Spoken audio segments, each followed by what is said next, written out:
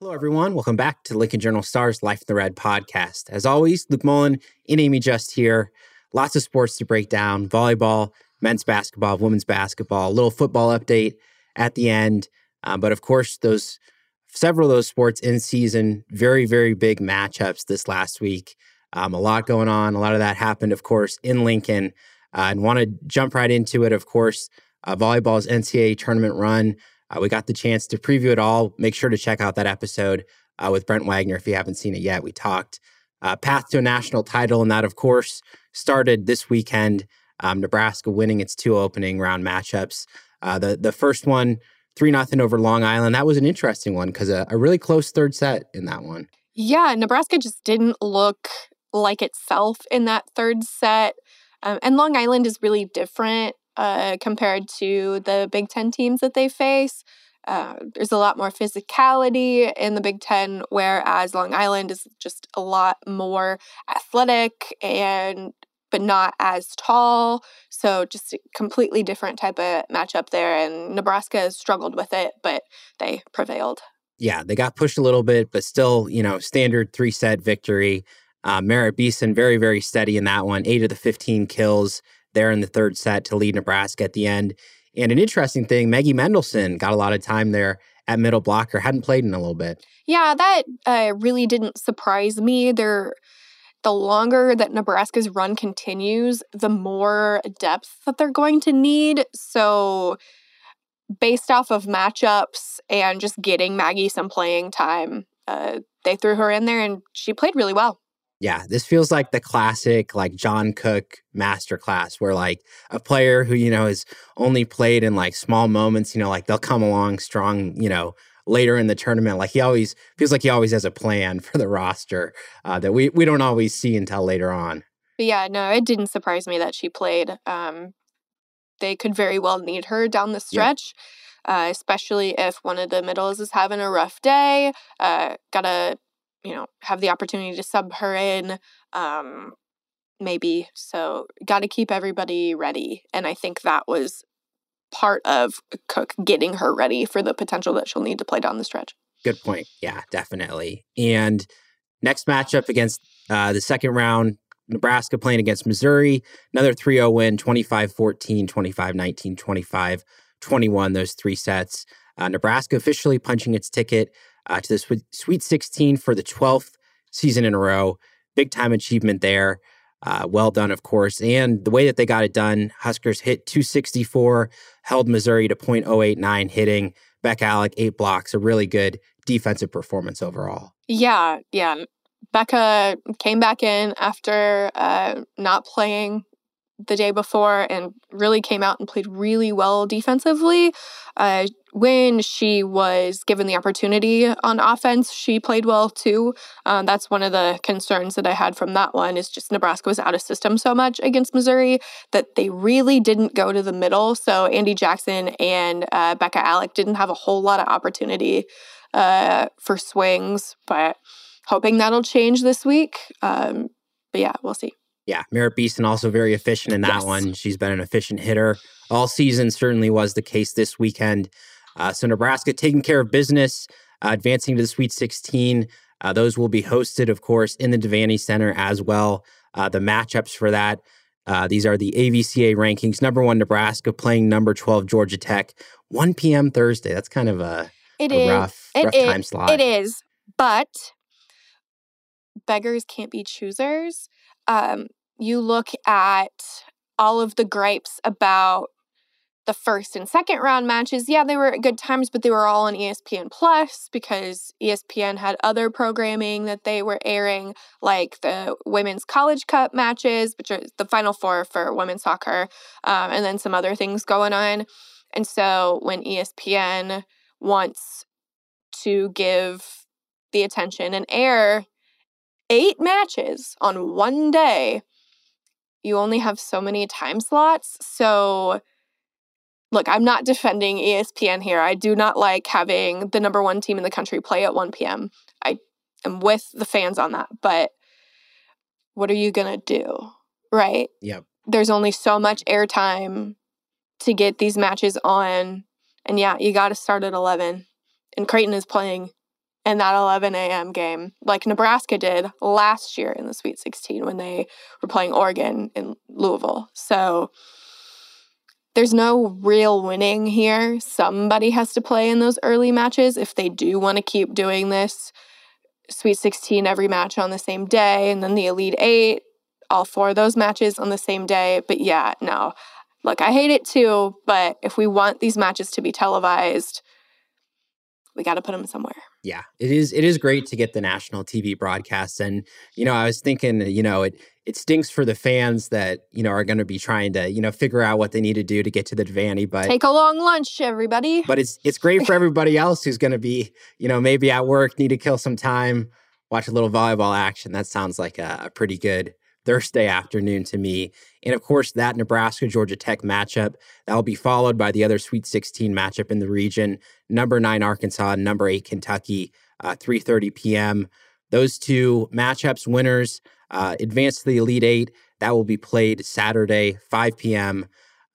See how that shakes out. But of course, Nebraska did play Kentucky earlier in the year, but both them and Arkansas having great seasons. So yeah, and Kentucky, like we talked about in the podcast with Brent last week, yes, Nebraska played Kentucky earlier this season, but Kentucky just looks like an entirely different team now. They've been really hot, and either one of those teams will be a tough matchup for Nebraska. Yeah, be very interested. If Nebraska wins on Thursday. I know. I was going to say we're still in that hypothetical range, but obviously it's at the point in the tournament where these matchups do get very difficult. As opposed to those first 2 sweeps that Nebraska pulled out, could be a little bit tougher test this upcoming weekend. Again, Thursday, Saturday, those 2 matchups there as Nebraska continues its NCAA tournament run. But some honors to talk about here. Of course, there's been a lot. We talked about the Big Ten Awards last week. Well, this time the AVCA regional honors were announced on Tuesday, and several Huskers, Merritt Beeson, Lexi Rodriguez, Becca Alec, Harper Murray, Bergen Riley, and Andy Jackson all made the all-region team, which means they're eligible for All-American status. Yeah, it's been a while since they've had 6.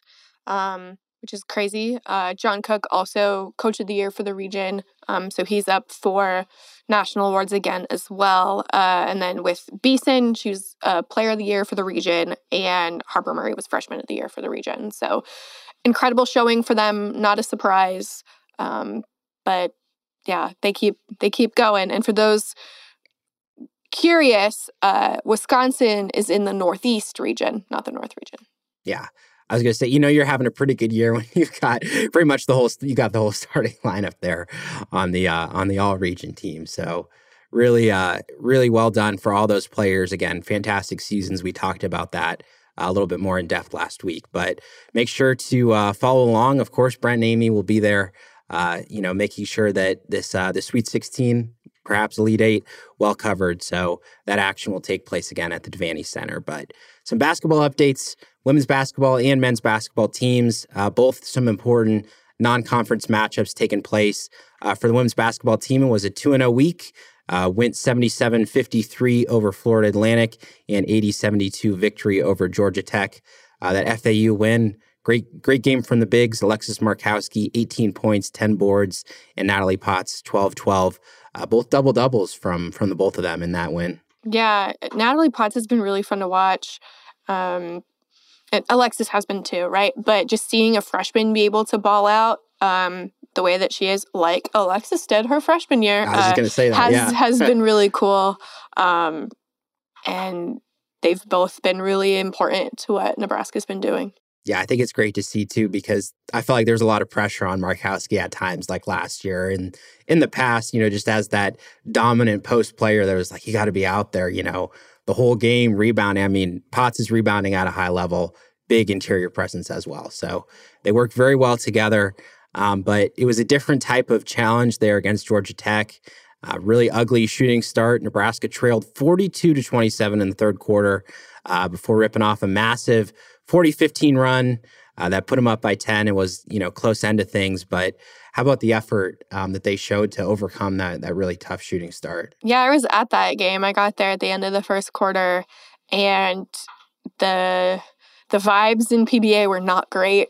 And it continued to not do well. And then Alexis Markowski at halftime really challenged everybody to come out the second half really hot, and they did. At one point, they scored 13 of 14 baskets. It was nuts. I have not seen anything quite like that in a very long time.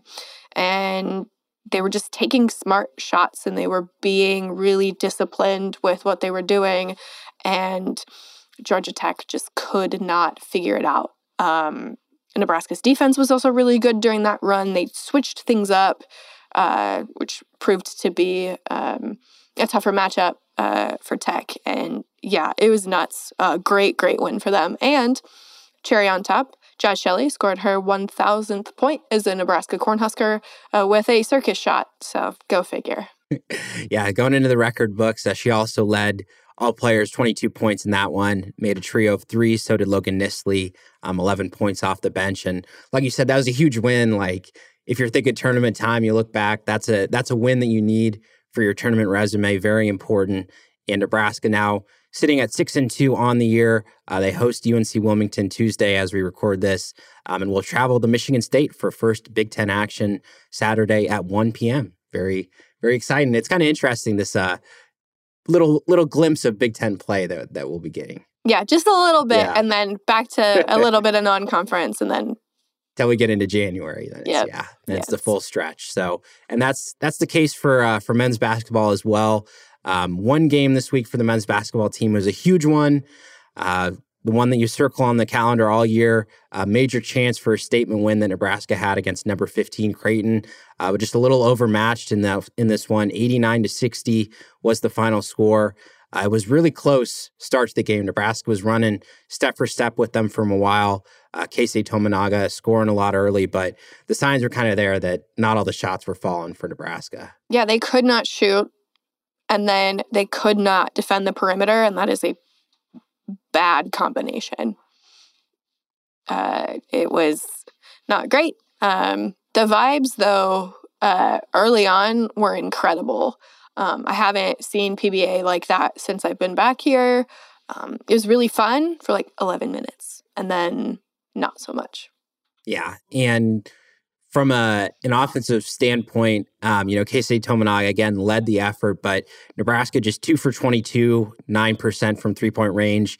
Tominaga included in those struggles from three. He was scoring a lot of twos, just a little atypical for his game. And then on the other hand, Creighton shot a massive 40 three-pointers, but made 14 of them, shot 46.4% from the field overall. And this was, this is a game where Nebraska was always going to have to play some good defense to limit scoring overall. Yeah, and Baylor Shireman just went off. I think he attempted 17. Yeah, I was going to say it was like 20, I felt like. Yeah, 17, which is a PBA record for a Nebraska opponent, and he made like 6 of them. And at times, he was completely unguarded. And you can't leave a guy like that all alone out there because he's going to make you pay. Yeah.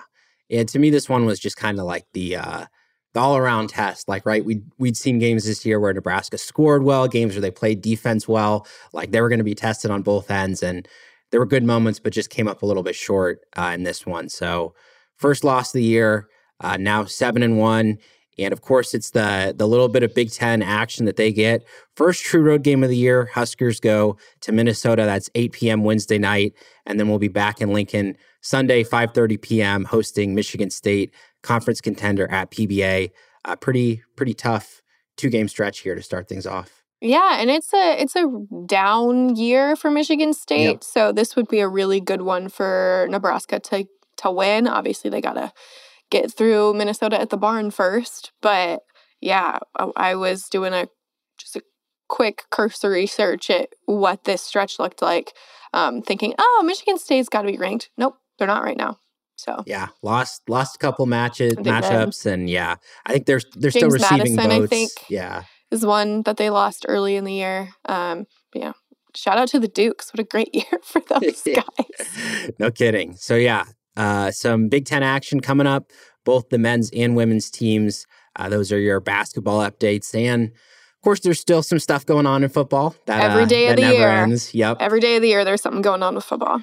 And, we have an update because last episode, we talked about the offseason to-do list.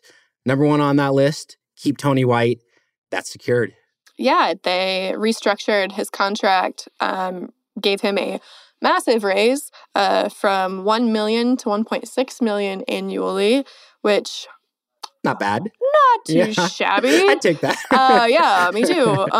So that secures his status here. Obviously, as we talked about before, his name was being floated for several different jobs. But he's staying here. Lots of coaches, players, commits making jokes on social media about it. Oh, well, it's time for the Rolexes. Yep. So that was a good one from Pot Roast. But dinner's on him, that's for sure. No question. But yeah, so that was obviously the number one thing on Nebraska's to-do list was, to keep him here, or if they couldn't do that, then find a great replacement. Obviously, they don't have to do that, which is helpful for them and all that they need to do this month.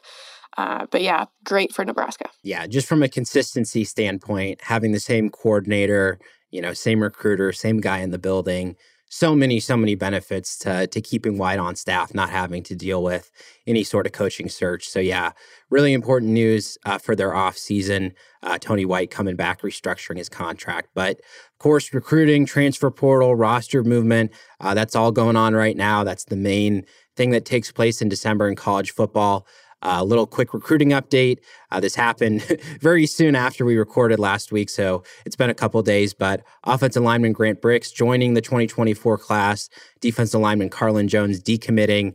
Husker coaches out on the road this week, so perhaps looking to find a different defensive line replacement for Jones there, but really good news with Bricks. I mean, he's one of the top offensive tackle prospects in the whole country. Alabama was heavily looking at him for a while. A really good future offensive lineman joining the team. Yeah, and they're definitely going to need offensive line depth, offensive line talent, just because as of right now, obviously it's not the same position, but Noreen Willie is definitely done, and then still waiting on decisions from some other guys who were starters on the offensive line this year. Yep. But one starter that we do have a concrete decision from, linebacker Nick Henrich, made it official this week, will not be returning in 2024, retiring from football. Had a couple really tough season-ending injuries, but just kind of unfortunate because every time he was out there, I mean, he was an impact player, one of the heart and souls of the Nebraska defense. Yeah, absolutely. I wish him the best. He was incredible to work with, incredible to watch. One of the best defenders when he was healthy, and I'm looking forward to seeing what he does next with his life. Yeah, great teammate too. All of his teammates always just had great things to say about him on the field, but in the meetings too. One of those guys that had a great football knowledge, passed that on to everybody. So Nick Henrich not coming back next year, and neither will tight end Jake Applegate, the first Husker to officially enter the transfer portal. Kind of interesting because a lot of schools have had a lot of guys go in on Monday when it officially opened. Just Applegate for Nebraska. Yeah, and as we record, so far that's it. But I'm sure plenty things will change or not. I don't know. I guess we'll find out. Yeah, but Applegate, Lincoln Southeast, local kid, was kind of an interesting one because recruited at linebacker, moved to offense, moved to tight end, and got on the field, got in a couple games this year, but probably just a case where a lot of other players, vying for playing time, maybe a different path somewhere else might be best for him. So certainly wish him the best as he transfers, looks for a new school. But in terms of who Nebraska's looking to add in the portal, number one on that to-do list that we talked about, it's got to be a quarterback. And there have been some names coming out this week that Nebraska coaches potentially visiting with, looking to evaluate their interest level, whether it's a good fit or not. First name that we have, Kansas State's Will Howard Sr., who was a multi-year starter, threw for 2,600 yards, 24 touchdowns, ran for another 350 and 9 touchdowns, kind of that dynamic veteran who you could really see coming in and just having a great year right away. Yeah, I have no qualms if that's the route that they go down. Obviously, Will Howard commands a lot of suitors right now. I was going to say that. He's got a lot of their schools looking at him. Yeah. We'll see how that one shakes out. But if they could snag him, that would be a big win. if you wanted to not have to move very far, it would be logical. But I mean, there's a lot of big time, SEC programs who'd be very interested in him as well. It'd be like the reverse Adrian Martinez. That's right. Absolutely. But Howard, not the only name that Nebraska coaches are exploring. A guy transferring in conference, Michigan State's Sam Leavitt, a redshirt freshman who appeared in 4 games, including against Nebraska, threw a touchdown pass against them. 4 seasons of eligibility remaining. He'd be an interesting one, too, because I think he also kind of fits a dual threat mold that they want for this offense. And again, 4 seasons left. Yeah, and that's something that Matt Rule wants to prioritize. He doesn't want to bring guys in, especially at the quarterback position, just with 1 year left. He wants to be able to work with them for longer. You look at all of the guys who are up for the Heisman this year, for example.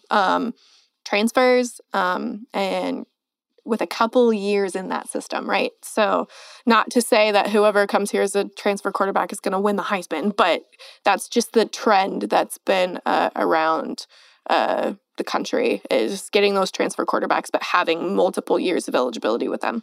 Yeah, that's something that maybe we forget about a little bit in this portal era, that hey, it's hard to go into a new place and produce right away if you're not, a veteran who has 3-4 years of experience. Yeah, I covered that exact situation when I was covering LSU with Joe Burrow. I covered his first year at LSU, and it was serviceable, 9 wins. But that next year, when they brought in, an additional, basically a second offensive coordinator, and all of the receivers and tight ends and running backs had that extra year of working together, you saw what happened. Yeah, he didn't throw for 50 touchdown passes that first year? He did not, no. Took him a little bit of time to get there, certainly. So yes. That's kind of the landscape that they're looking at. And a third name emerging a little bit today, some interest in Baylor's Blake Shapen, junior with 2 seasons left to play, threw for 2,100 yards, 13 touchdowns, 3 picks in 8 games last season. He's a little bit more interesting because not as much of a rushing ability as I would say the other 2 guys have. Yeah, but, as long as the guy fits the system that they want, even if they're not as dynamic of a runner, I think they'll figure that out. Yeah, they'll adjust. The most important thing for them is decision-making, ball security. Yeah, I was going to say, don't turn the ball over. That's got to be number one. Yeah, so that's, I think, higher on their list because what do you value? Not throwing picks, not fumbling the ball. Absolutely. And they'll figure the rest out. And I think, too, with this transfer portal discussion, too, there's dozens of other, really good quarterbacks out there. The quarterback market this offseason seems to be incredibly active. Lots and lots of starting quarterbacks out there. Yeah, it's going to be a fun carousel to see where everybody ends up. Yep, certainly the dominoes will start to fall here the next couple of weeks. Any updates on transfer portal recruiting, these big matchups coming up, of course, we'll have them for you at journalstar.com as always. And that'll do it for today's Life in the Red. Thanks again to all of you listeners and viewers. We appreciate it as always, and we'll see you next week.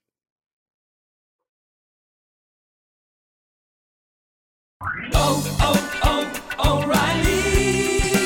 You need parts? O'Reilly Auto Parts has parts. Need them fast? We've got fast. No matter what you need, we have thousands of professional parts people doing their part to make sure you have it. Product availability. Just one part that makes O'Reilly stand apart. The professional parts people.